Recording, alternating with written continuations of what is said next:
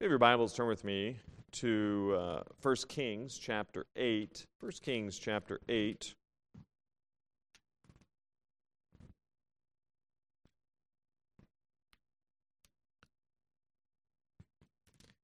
We're continuing our study this week in looking at God's house and Solomon's heart as Solomon makes a dedication of the temple to the Lord. And as he does this dedication, he is speaking about the temple and the value of it. It was Abraham Lincoln who said, "Fellow citizens, we cannot escape history." He made those words. He spoke them to the American Congress on December 1st, 1862. And no matter where the Jews are in the world or what century it is, they have their roots in Abraham, Moses, Jacob, David, and so forth.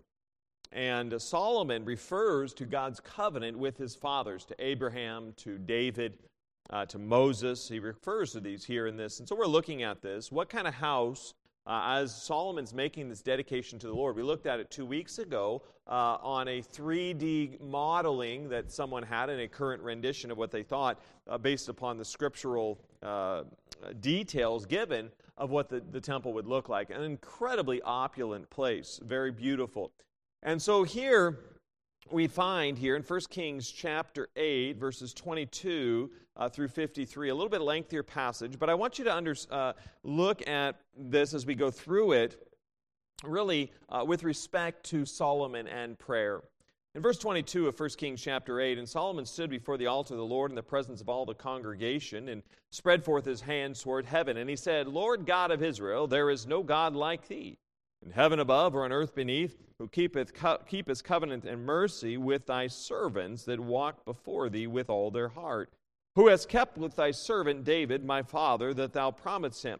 Thou spakest also with thy mouth, and hast fulfilled it with thine hand, as it is this day. Therefore now, Lord God of Israel, keep with thy servant David my father, that thou promised him, saying, There shall not fail thee a man in my sight to sit on the throne of Israel, so that thy children take heed to their way, that they walk before me as thou hast walked before me. And now, O God of Israel, let thy word, I pray thee, be verified, which thou spakest unto thy servant David my father. But will God indeed dwell on the earth? Behold the heaven, and heaven of heavens cannot contain thee. How much less this house that I have builded? Yet have thou respect unto the prayer of thy servant, and to his supplication, O Lord my God, to hearken unto the cry and to the prayer which thy servant prayeth before thee today. That thine eyes may be open toward this house night and day, even toward the place of which thou hast said, My name shall be there. That thou mayest hearken unto the prayer which thy servant shall make toward this place. And hearken thou to the supplication of thy servant and of thy people Israel, when they shall pray towards this place. And hear thou in heaven thy dwelling place, and when thou hearest, forgive. If any man trespass against his neighbor, and an oath be laid upon him to cause him to swear, and the oath come before thine altar in this house, then hear thou in heaven, and do, and judge thy servants, condemning the wicked to bring his way upon his head, and justifying the righteous to give him according to his righteousness. When thy people Israel be smitten down before the enemy, because they have sinned against thee, and shall turn again to thee, and confess thy name, and pray, and make supplication unto thee in this house, then hear thou in heaven, and forgive the sin of thy people Israel, and bring them again into the land which thou gavest unto their fathers. When heaven is shut up, and there is no rain, because they have sinned against thee, if they pray towards this place, and confess thy name, and turn from their sin when thou afflictest them, then hear thou in heaven, and forgive the sin of thy servants and of thy people Israel. That thou teach them the good way wherein they should walk, and give rain upon thy land which thou hast given to thy people for an inheritance. If there be pestilence, blasting, mildew, locusts, or if there be caterpillar, if their enemy besiege them in the land of their cities, whatsoever plague, whatsoever sickness there be, what prayer and supplication soever be made by any man, or by all thy people Israel, which shall know every man the plague of his own heart, and spread forth his hands toward this house. Then hear thou in heaven thy dwelling place, and forgive and do and give to every man according to his ways, whose heart thou knowest. For thou, even thou only, knowest the hearts of all the children of men, that they may fear thee all the days that they live in the land which thou gavest unto our fathers. Now, notice with me what he's saying here as he's going through this. He's saying, God, if we mess up here, please forgive. God, if we do wrong here, please forgive. And so he's continually understanding and taking recognition that, listen, we mess up. But he says, God, I want you to still hear us. So Solomon understands the character and the mercy of God going on here in verse 41. Moreover, concerning a stranger that is not of thy people Israel, but cometh out of a far country for thy name's sake, for they shall hear of thy great name and of thy strong hand and of thy stretched out arm when he shall come and pray towards this house. Hear thou in heaven thy dwelling place. So again, and do according to all that the stranger calleth to thee for, that all the people of the earth may know thy name to fear thee, as do thy people Israel, and that they may know that this house which I have builded is called by thy name. What is he saying here? He said, God, if there's a stranger that comes to Israel, comes to Jerusalem, and they pray in the temple, then God, please hear them. Because we understand that he's not a God of just the Jews, he's a God of all people. So again, we see in the very dedication that this temple is for all people. If thy people go out to battle against their enemy, whithersoever thou shalt send them, and shall pray unto the Lord toward the city which thou hast chosen, and toward the house that I have built for thy name, then hear thou in heaven their prayer and their supplication, and maintain their cause. If they sin against thee, for there is no man that sinneth not, and thou be angry with them, and deliver them to the enemy, so that they carry them away captives unto the land of the enemy, far or near. Yet if they shall bethink themselves in the land whither they were captives, and repent and make supplication unto thee in the land of them that carried them captive, saying, We have sinned, and have done perversely, we have committed wickedness. And so return unto thee with all their heart, with all their soul, in the land of their enemies, which led them away captive, and pray unto thee toward their land, which thou gavest unto their fathers, the city which thou hast chosen, the house which I have built for thy name. Then hear thou their prayer and their supplication in heaven, thy dwelling place, and maintain their cause. And forgive thy people that have sinned against thee, and all their transgressions wherein they have transgressed against thee, and give them compassion before them, who carried them captive, that they may have compassion on them. For they be thy people, and thine inheritance, which thou broughtest forth out of Egypt from the midst of the furnace of iron. That thine eyes may be open unto the supplication of thy servant, and to the supplication of thy people Israel, to hearken unto them in all that they call for unto thee. For thou didst separate them from among all the people of the earth, to be thine inheritance, as thou spakest by the hand of Moses thy servant, when thou broughtest our fathers out of Egypt, O Lord God. What a tremendous prayer. And he stands here, hands lifted up, and he's praying to the Lord in heaven. Now, this was a practice there in the early church, 1 Timothy 8, I will that men pray everywhere, lifting up holy hands. The word heaven is used a dozen times here in this passage, 22 through 54. And we find in this entire passage that Solomon is understanding, listen, God, we want to keep our hearts towards thee. If we mess up and, Lord, you put us into captivity, we understand. He's acknowledging that with sinfulness comes judgment. He understands that, listen, strangers are going to be coming over here and they're going to put their faith in you. We understand that we are your inheritance to the nations to give forth the truths of who God is, that all people may turn to God alone. I mean, the Israelites of yesteryear, of the Old Testament, were the evangelists. They were given the Great Commission, essentially, to go forth and broadcast of the great God and how magnificent He is. Solomon opens his prayer with a covenant-making and covenant-keeping God. He said, there's no God like thee. He then refers to God's covenant with his father David. Now, the ultimate fulfillment of this promise, obviously, is sitting on the throne forever, is in Jesus Christ, Acts chapter 2 and Romans chapter 1. Now, Solomon prays, he's overwhelmed by the contrast between the greatness of God and the insignificance of the work. And early on, even there in verse 22 and the first portions of this passage of Scripture, verse 27, but will God, you made the heaven of heavens, and are you going to dwell in a house that I built? Like, of course not. But the presence of God is there amongst his people. And so he understands, but he says, Lord, I built a house, but it's so insignificant compared to you who built the heaven of heavens. I mean, verse 27,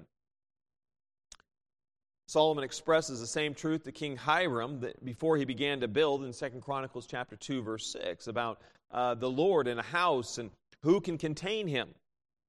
Stephen refers to these words in Isaiah, defends himself before the Jewish council. Paul emphasizes this truth when preaching to the Gentiles about Solomon building a house, and that it's God's house. And he also realized that God's willingness to dwell amongst his people and to be in a place where they would congregate together.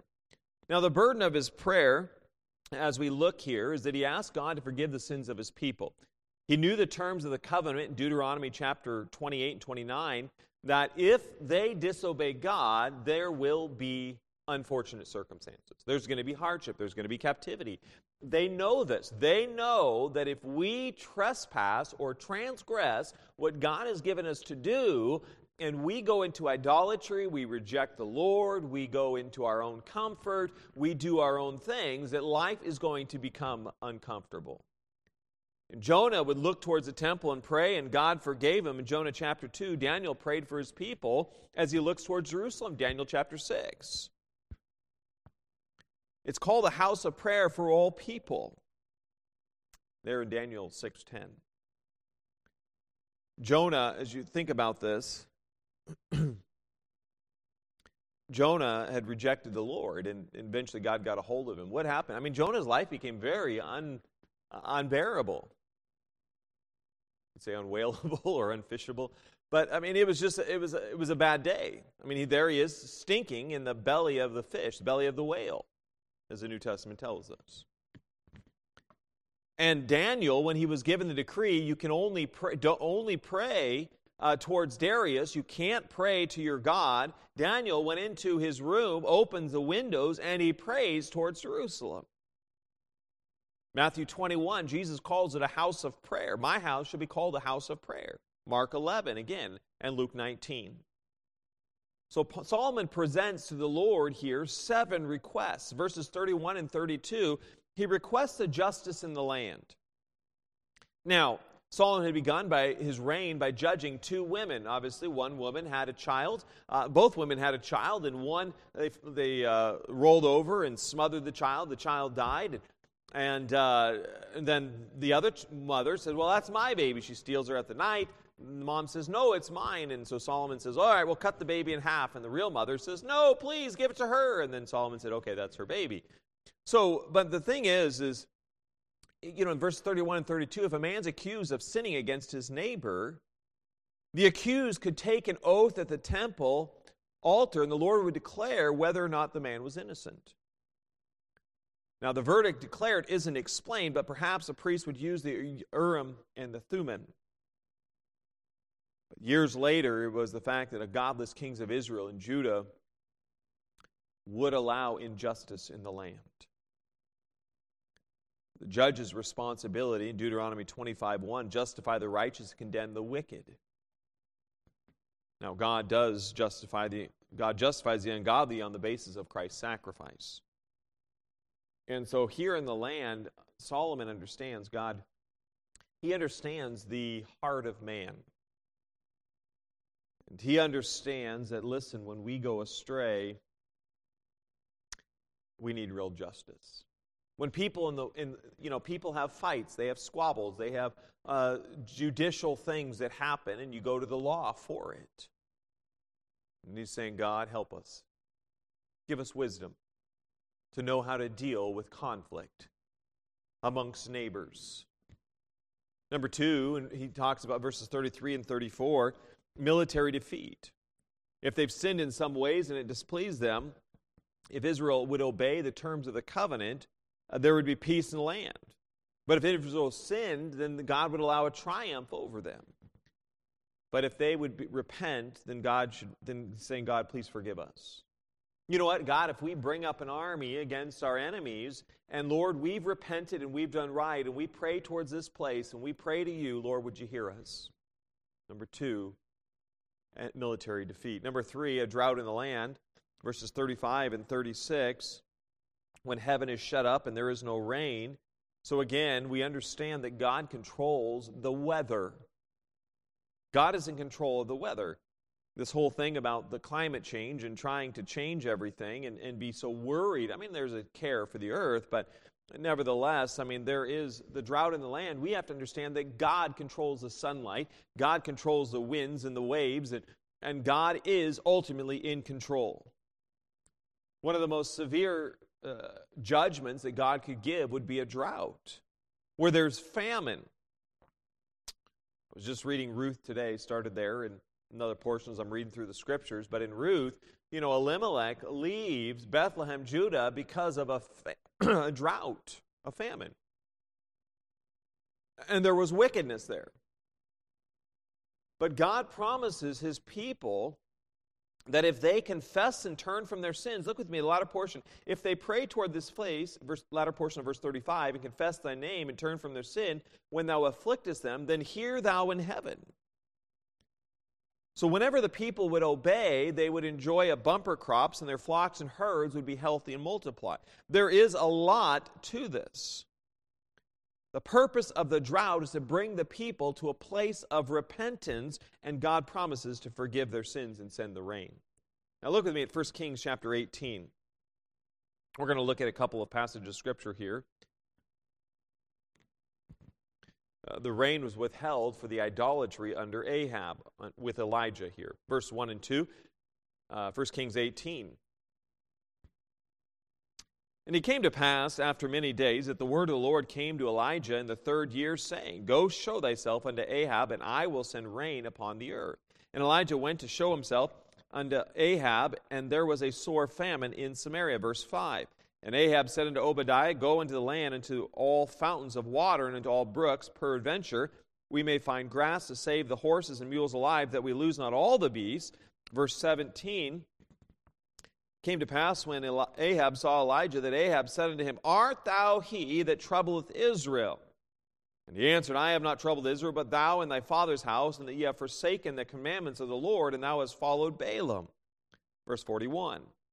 And Elijah said unto Ahab, Get thee up, eat and drink, for there is a sound of abundance of rain. So Ahab went up to eat and to drink, and Elijah went up to the top of Carmel, and he cast himself down upon the earth, and his face between his knees, and said to his servant, Go up now, look toward the sea. And he went up and looked and said, There is nothing. And he said, Go again 7 times. And it came to pass at the 7th time that he said, Behold, there ariseth a little cloud out of the sea like a man's hand. And he said, Go up, say unto Ahab, Prepare thy chariot and get thee down, that the rain stop thee not. It came to pass in the meanwhile that the heaven was black with clouds and wind, and there was a great rain. And Ahab rode and went to Jezreel. And the hand of the Lord was on Elijah. And he girded up his loins and ran before Ahab to the entrance of Jezreel. What happened here? God held off the rain for a period of time. God is in control. The other thing we understand that as Solomon's going through this is there's other natural calamities. God warned that Israel's in disobedience would bring divine discipline to them. They'd send famine, disease, insects, sicknesses, plagues, other things would come upon them. But God, and he says here, look with me at 2 Chronicles chapter 7. 1st, 2nd Samuel, 1st, 2nd Kings, 1st, 2nd Chronicles. So 2nd Chronicles chapter 7, verse 13. You know the mercy of our God when we mess up? What is Solomon here saying in all of this? He's saying, God, if we do what's right in asking you to forgive us for our wrongs, then Lord, please stay or withhold or remove the judgment you've put upon us. That's what he's saying. Because he understands that it is God who allows the hardships and the justice in our life and the injustice because of our desire to go into idolatry. Not all trouble is necessarily from sin, but many times it is because we are resisting God somehow in our lives. In 2 Chronicles chapter 7, verse 13, if I shut up heaven that there be no rain, or if I command the locusts to devour the land, or if I send pestilence among my people, what's he saying? Number 1, he's saying, I control the weather. Number 2, I control the insects. And number 3, I control the diseases. Then he says, if my people, which are called by my name, shall humble themselves and pray and seek my face and turn from their wicked ways, then will I hear from heaven and will forgive their sin, and will heal their land. So God wants complete and absolute confession of sin and repentance. You don't repent, you don't get God's hand withheld from you. you'll have the continual hand of God's judgment on you. So Solomon frequently mentions the land because this is a part of Israel's inheritance. You know, when Israel begins to sin, God punishes them first in the land, as seen in the book of Judges. And when they persist in their rebellion, he allows an enemy to overtake them. In the year 722 BC, the Assyrians would conquer Israel and assimilate the people. And then in the year 606 to 586, the Babylonians defeated Judah. In 586 BC, Solomon's temple was destroyed. So again, over and over, there's this redundant theme of judgment, hardship, pain, sorrow associated with sinfulness and idolatry. If I live my life for myself, I'm going to incur the wrath and judgment of God on my life. You're going to. You can't resist. I mean, it's going to happen. The other thing, number 5, that Solomon prays for is he prays for the foreigners. These were not the resident aliens, if you would, or foreigners in the land. In the land who'd settled in the land and had certain privileges and responsibilities. These foreigners were people who'd come to Israel because they heard of the greatness. He says, listen, when there are people coming to the temple and the foreigners from other countries and they come here and they're seeking the true God and they want answers, God, would you please hear them? You know, that's the same today when we present the truth of the gospel and someone hears it and said, I want to know more about God. And they begin to know and they begin to say, God, would you please help me to know truth? There are stories of those, in certain tribes around the world who said, there's got to be truth. There has to be a creator. We want to know more about him. And sure enough, years later, God will send some missionary or someone to them to give them the truth of the gospel because they're searching for the true God. And so Solomon here in the same like fashion saying, God, would you please hear their prayers? It was the responsibility of Israel to be a light to the world. In 1 Kings chapter 8, verse 60, would you look with me here? We read through verse 54.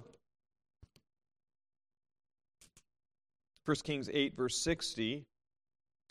That all the people of the earth may know that the Lord is God and that there is none else. When Israel lives their life in a way that is pleasing to the Lord, they act as a light to the world. From the very beginning of the nation of Israel, God had called Abraham and Sarah, from Ur of the Chaldees. He declares that he wants Israel to be a blessing. I want you to look with me at Genesis chapter 12, verses 1 through 3 as we look at this. We'll come back to 1 Kings, but Genesis chapter 12, verse 1. In the original, Genesis chapter 11, you find God first speaking to Abraham. But in Genesis chapter 12, Abraham leaving Ur of the Chaldees, and he takes Terah, his father, with him, and Lot goes with him. Genesis chapter 12, verse 1, Now the Lord had said unto Abram, Get thee out of thy country, and from thy kindred, and from thy father's house, into a land that I will show thee. And I will make of thee a great nation, and I will bless thee, and make thy name great, and thou shalt be a blessing. And I will bless them that bless thee, and curse him that curseth thee. And in thee shall all families of the earth be blessed. What's he saying here? He says, listen, everyone on the earth is going to know about you. What happened when Israel got out of Egypt? The world knew about Israel's exodus. They knew about the Red Sea crossing. They knew about the dry crossing on the Jordan River. They would know about this. Rahab, the Gibeonites, they said, we know that you defeated them. We know what you did to those who were in the desert and how you destroyed them. We heard about it. So they've heard about the power and the might and the majesty of God. Here are slaves, a large number of them, but here are slaves who are not warriors, 400 years imprisoned in Egypt under harsh conditions, and they come into the desert, and sometime during that period of time, they are victorious in battle. That's amazing. Here are these slaves, all they know is backbreaking work. They don't know anything about war. And yet God helps them to be warriors and victorious there in the Promised Land. The Jews would pray that, in regards to being a blessing to. In Psalm 67, God be merciful unto us and bless us and cause his face to shine upon us, Selah, that thy way may be known upon earth, thy saving health among all nations. So Israel is saying, God, we want, doesn't matter who they are, whether it's foreigners or not, we want them to know you. Number 6, Solomon prays in verses 44 and 45, about the armies in battle. It was a holy war. When God sent his people into battle, he says, God, please hear us. Please help us. In any battle that we may have in our life, any opposition that we may have with family or others, workplace, government, opposition, our responsibility is to pray towards the Lord and ask him to fight the battle for us. In 1 Samuel 23, verses 1 and 2 about David, then they told David, saying, Behold, the Philistines fight against Keilah, and they rob the threshing floors. Therefore David inquired of the Lord, saying, Shall I go and smite these Philistines? And the Lord said unto David, Go and smite the Philistines and save Keilah. What is David doing? He's saying, God, I need to know that you're with me. How many times do we rush into a battle? Do we rush into a conflict? Do we rush into some sort of disagreement, and we don't put the Lord we don't make sure that that's of God? And we end up coming away from that battle scarred and hurt. Do you realize in Ephesians chapter 6, Paul would include as an article of a soldier's equipment, praying always with all prayer and supplication in the Spirit, and watching thereunto with all perseverance and supplication for all saints, and for me, that utterance may be given unto me, that I may open my mouth boldly to make known the mystery of the gospel. That's Ephesians 6, 18 and 19. What is he saying? Paul is saying, please pray for me that I would have the boldness to do what I've been called to do. So Paul understands, God, listen, I'm going into battle on a daily basis. You and I are going into battle on a daily basis as we're in the workplace, around the work, we're in society, amongst family, amongst friends, amongst whomever. We're going into battle, and we need to know that when we engage with others, that we're doing so in a spirit with God with us. The French writer Voltaire, who was much a hater of Christianity, said, it is said that God is always on the side of the heaviest battalions. So what he's saying is, listen, God's always with whoever has the most might and the heaviest, the biggest military and the best weapons. They're the one that God's on the side with. But the truth is that God is on the side of those who pray in his will. Gideon went up against hundreds of thousands of people, and he only did it with 300 people, and God smote them. I mean, there were thousands and thousands of people that he came up against, and God gave the victory. So the victory isn't based upon my intellectual prowess. It isn't based upon how good of an orator or how good I can defend in apologetics or philosophy or whatever. The battle is won, am I going and doing what God wants me to do? Because if God says, just let them talk, then let them talk, and it's not going to matter if I resist, because I'll only get injured in battle. Number 7, he goes on in verses 46 to 53, defeat in captivity here. 1 Kings chapter 8.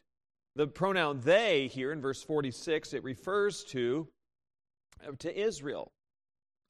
If they sin against thee, right? So he understands that the nation of Israel is prone to sin, as you and I are. But God's special blessings in his covenant are on them, and disobedience brings great consequences. So as they disobey God's law and imitate the sins of their idolatrous neighbors, the Jews would be, sinning against a flood of light. And they're sinning against the Lord. They're sinning against the very covenant that they had made with God. And so they experienced defeat and captivity. They experienced, Assyria conquers the northern kingdom. The northern kingdom are the 10 tribes of Israel. You have Judah and Benjamin that are the what would be known as Judah. You'll find oftentimes in the scriptures, here in 1 Kings and 2 Samuel and those like that. After Rehoboam happens, you'll notice the king of Israel and the king of Judah. The king of Israel is not the king of all 12 tribes. It's the king of 10 tribes. Because at Rehoboam was going to be, he was Solomon's son. Rehoboam, a little bit of preview here. Rehoboam, when the people said, please lessen our burdens and lessen our taxes, Rehoboam said, I'm going to make it harder on you. Quit your whining, essentially. So Jeroboam steps in as a leader and said, hey, I'll lead you. So 10 tribes go with Jeroboam. He would be the first king of Israel. 2 tribes, Judah and Benjamin, they stay with Rehoboam, and then they become the king of Judah, that area. So if you would, in historical accounts. But we find a terrible event was predicted by Isaiah in Isaiah chapter 6. Micah, Jeremiah also talks about the Babylonian captivity. Now, I want you to understand with me, Jeremiah 25:11, and this whole land shall be a desolation and astonishment, and these nations shall serve the king of Babylon 70 years. So Jeremiah says, listen, because you've resisted God, you've gone into idolatry, you've profaned the house of God, you're going to be a captive in Israel for in Babylon for 70 years. Now, I want you to look with me at a passage of Scripture here, a famous passage, Jeremiah chapter 29, verse 11. You see, God knows what is best for us. And you said, why would He allow such suffering? He allows the suffering because the suffering tells us and shows us how incapable and how weak in strength I really am. I mean, you take the most arrogant, proud, strong person on earth today, and you put them in an area where there's a huge hurricane, where there's a massive tornado, where there is a tsunami, you name it. You put them in a place of a natural disaster, any strong person, and they're going to be like nothing, like a twig that could be easily broken. I mean, it really shows us of how powerful God is. God's in control of the climate. And so the pride of man, God says, listen, I'm going to bring you to the place where you understand you're not in control. Jeremiah chapter 29, verse 11, for I know the thoughts that I think toward you, saith the Lord, thoughts of peace and not of evil, to give you an expected end. Then shall you call upon me, and you shall go and pray unto me, and I will hearken unto you. What's he saying? You're going into captivity. Life's going to be very difficult, but I'm doing this because I have thoughts of peace toward you. I don't do it for evil. I want you to call upon me. I want you to pray unto me, and I will hearken unto you, and ye shall seek me and find me when ye shall search for me with all your heart. And I will be found of you, saith the Lord, and I will turn away your captivity, and I will gather you from all the nations, and from all the places whither I have driven you, saith the Lord, and I will bring you again into the place whence I caused you to be carried away captive. God's saying, listen, I'm going to let you go into the valley of life, some of the deepest, darkest days of your life, because I want you to call out to me and pray to me, and I want you to seek for me with all of your heart, because you have nowhere else to turn. And then you'll understand who I am. When the prophet Daniel understood what Jeremiah wrote, he began to pray that God would keep His promises and set the nation free. Deuteronomy 30 and Daniel chapter 9. Many of the believing Jews of the remnant also interceded there, and God would stir Cyrus, king of Persia, to allow some Jews to return home to rebuild. Solomon gave several reasons why the Lord should forgive His people when they repented and returned to Him. Israel was His special people, separated from other nations to glorify God and accomplish His mission on earth. So he closes his prayer out by asking the Lord to keep His eyes upon the temple and the people who would worship Him there. 2 Chronicles chapter 6, let's look at this.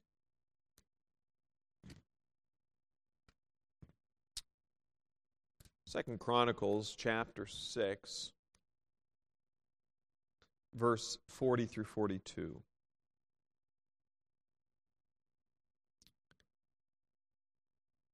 He says, "Now, my God, let I beseech thee, thine eyes be open, and let thine ears be attentive to the prayer that is made in this place. Now therefore arise, O Lord God, into thy resting place, thou and the ark of thy strength. Let thy priests, O Lord God, be clothed with salvation, and let thy saints rejoice in goodness. O Lord God, turn not away the face of thine anointed. Remember the mercies of David thy servant." You find really a benediction in the same sense in Psalm 132. Look with me here. At the end of really his discussion here in the temple and the dedication of it, Psalm 132, of what Solomon is giving to the people. Psalm 132, verse 8. Psalm 132, verses 8 through 10. "Arise, O Lord, into thy rest, thou and the ark of thy strength. Let thy priests be clothed with righteousness, and let thy saints shout for joy. For thy servant David's sake, turn not away the face of thine anointed." It is here that Israel is no longer a pilgrim people, and they still need the Lord to guide and help them. You can find in Numbers chapter 10, 35 and 36 in the words of Moses, "And it came to pass when the ark set forward that Moses said, Rise up, Lord, and let thine enemies be scattered, and let them that hate thee flee before thee. And when it rested, he said, Return, O Lord, unto the many thousands of Israel." So when the ark has a permanent place. So thanks to David's victories, God had given rest to Israel. They were able to build the temple. And Andrew Bonar, would say, a theologian of yesteryear, said, "Let us be as watchful after the victory as before the battle." He's saying, listen, after you've gone into victory and you've come out victorious, you still need to be as watchful as you were going into the battle. We need to be always vigilant and on hand, and need to understand that, listen, here is a momentous historical occasion at the dedication of the first temple unto God. It's an incredible time. And so Solomon closes his prayer with a plea that God, the Lord, will not reject him, the anointed king, and remember the sure mercies of his servant David, referring to the covenant that God had made that on David's throne will sit a man forever. And you find that in Psalm 89, 2 Samuel 7, in the Davidic covenant. Now that involves the sure mercies of David, involves the coming of Jesus Christ, the Son of God, to be the Savior of the world, Acts 13, 32 through 40.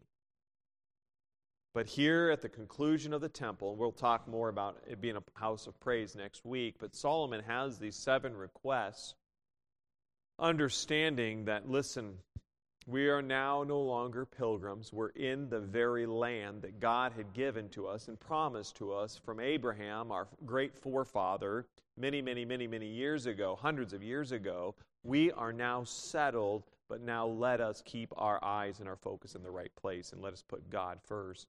Because if we don't, we understand that judgment will come. You know, that's the same in our lives. If we don't keep our focus upon the Lord, God will put his judging hand upon us, and life will become very uncomfortable. And so what we must understand is God's purpose and place, not only upon the Lord Jesus Christ, but also upon the place of worship, the church. If someone's neglecting the church, it's a very bad place to be. And we need to make God first in the church, and the worship of God ought to be preeminent in our lives. And if we neglect it, what we need to do is get back into faithfulness to God and to his house, there, which we have in this day and age in the local church. Let's go, Lord, and ask for his blessing upon this time. We'll be dismissed, and we'll come to the 11 o'clock hour. But I just want to challenge you as you think upon that, the sure mercies of God, and really the prayer of Solomon here. God, please just hear us. And you know what the truth is, every time that Israel would really cry out to God, as seen in the Scriptures, that God would hear them. When they were legitimately repented and legitimately confessed, God says, listen, I'll hear your prayer, and I'm going to come along and help you. And that's a good thing, because it lets us know that, listen, we can mess up, and God's going to come back, and he's going to help us to get right. Sometimes it takes some time, but God will help us. Let's pray. Dear Heavenly Father, Lord, we thank you for your wonderful grace. Father, we thank you for your graciousness and kindness. God, I'm so thankful for your mercy. Lord, it sure is a wonderful, beautiful thing that, Lord, we can cry out to you, confess our sins. Lord, as we're convicted of our sin, Lord, that we can make it right. Father, that a stranger can pray and desire to know more about you, and Lord, you reveal yourself. You're not hidden. You're not some mystery for a select few. You're for all people, and Lord, I'm thankful for that. Father, I'm thankful that you've given us a place where we can corporately meet with other believers, and Lord, we can worship you even to this day. And so, Father, I pray that we would have our hearts aright and settled upon thee. I love you. I thank you for being such a gracious and kind Savior. In Jesus' precious name I pray. Amen.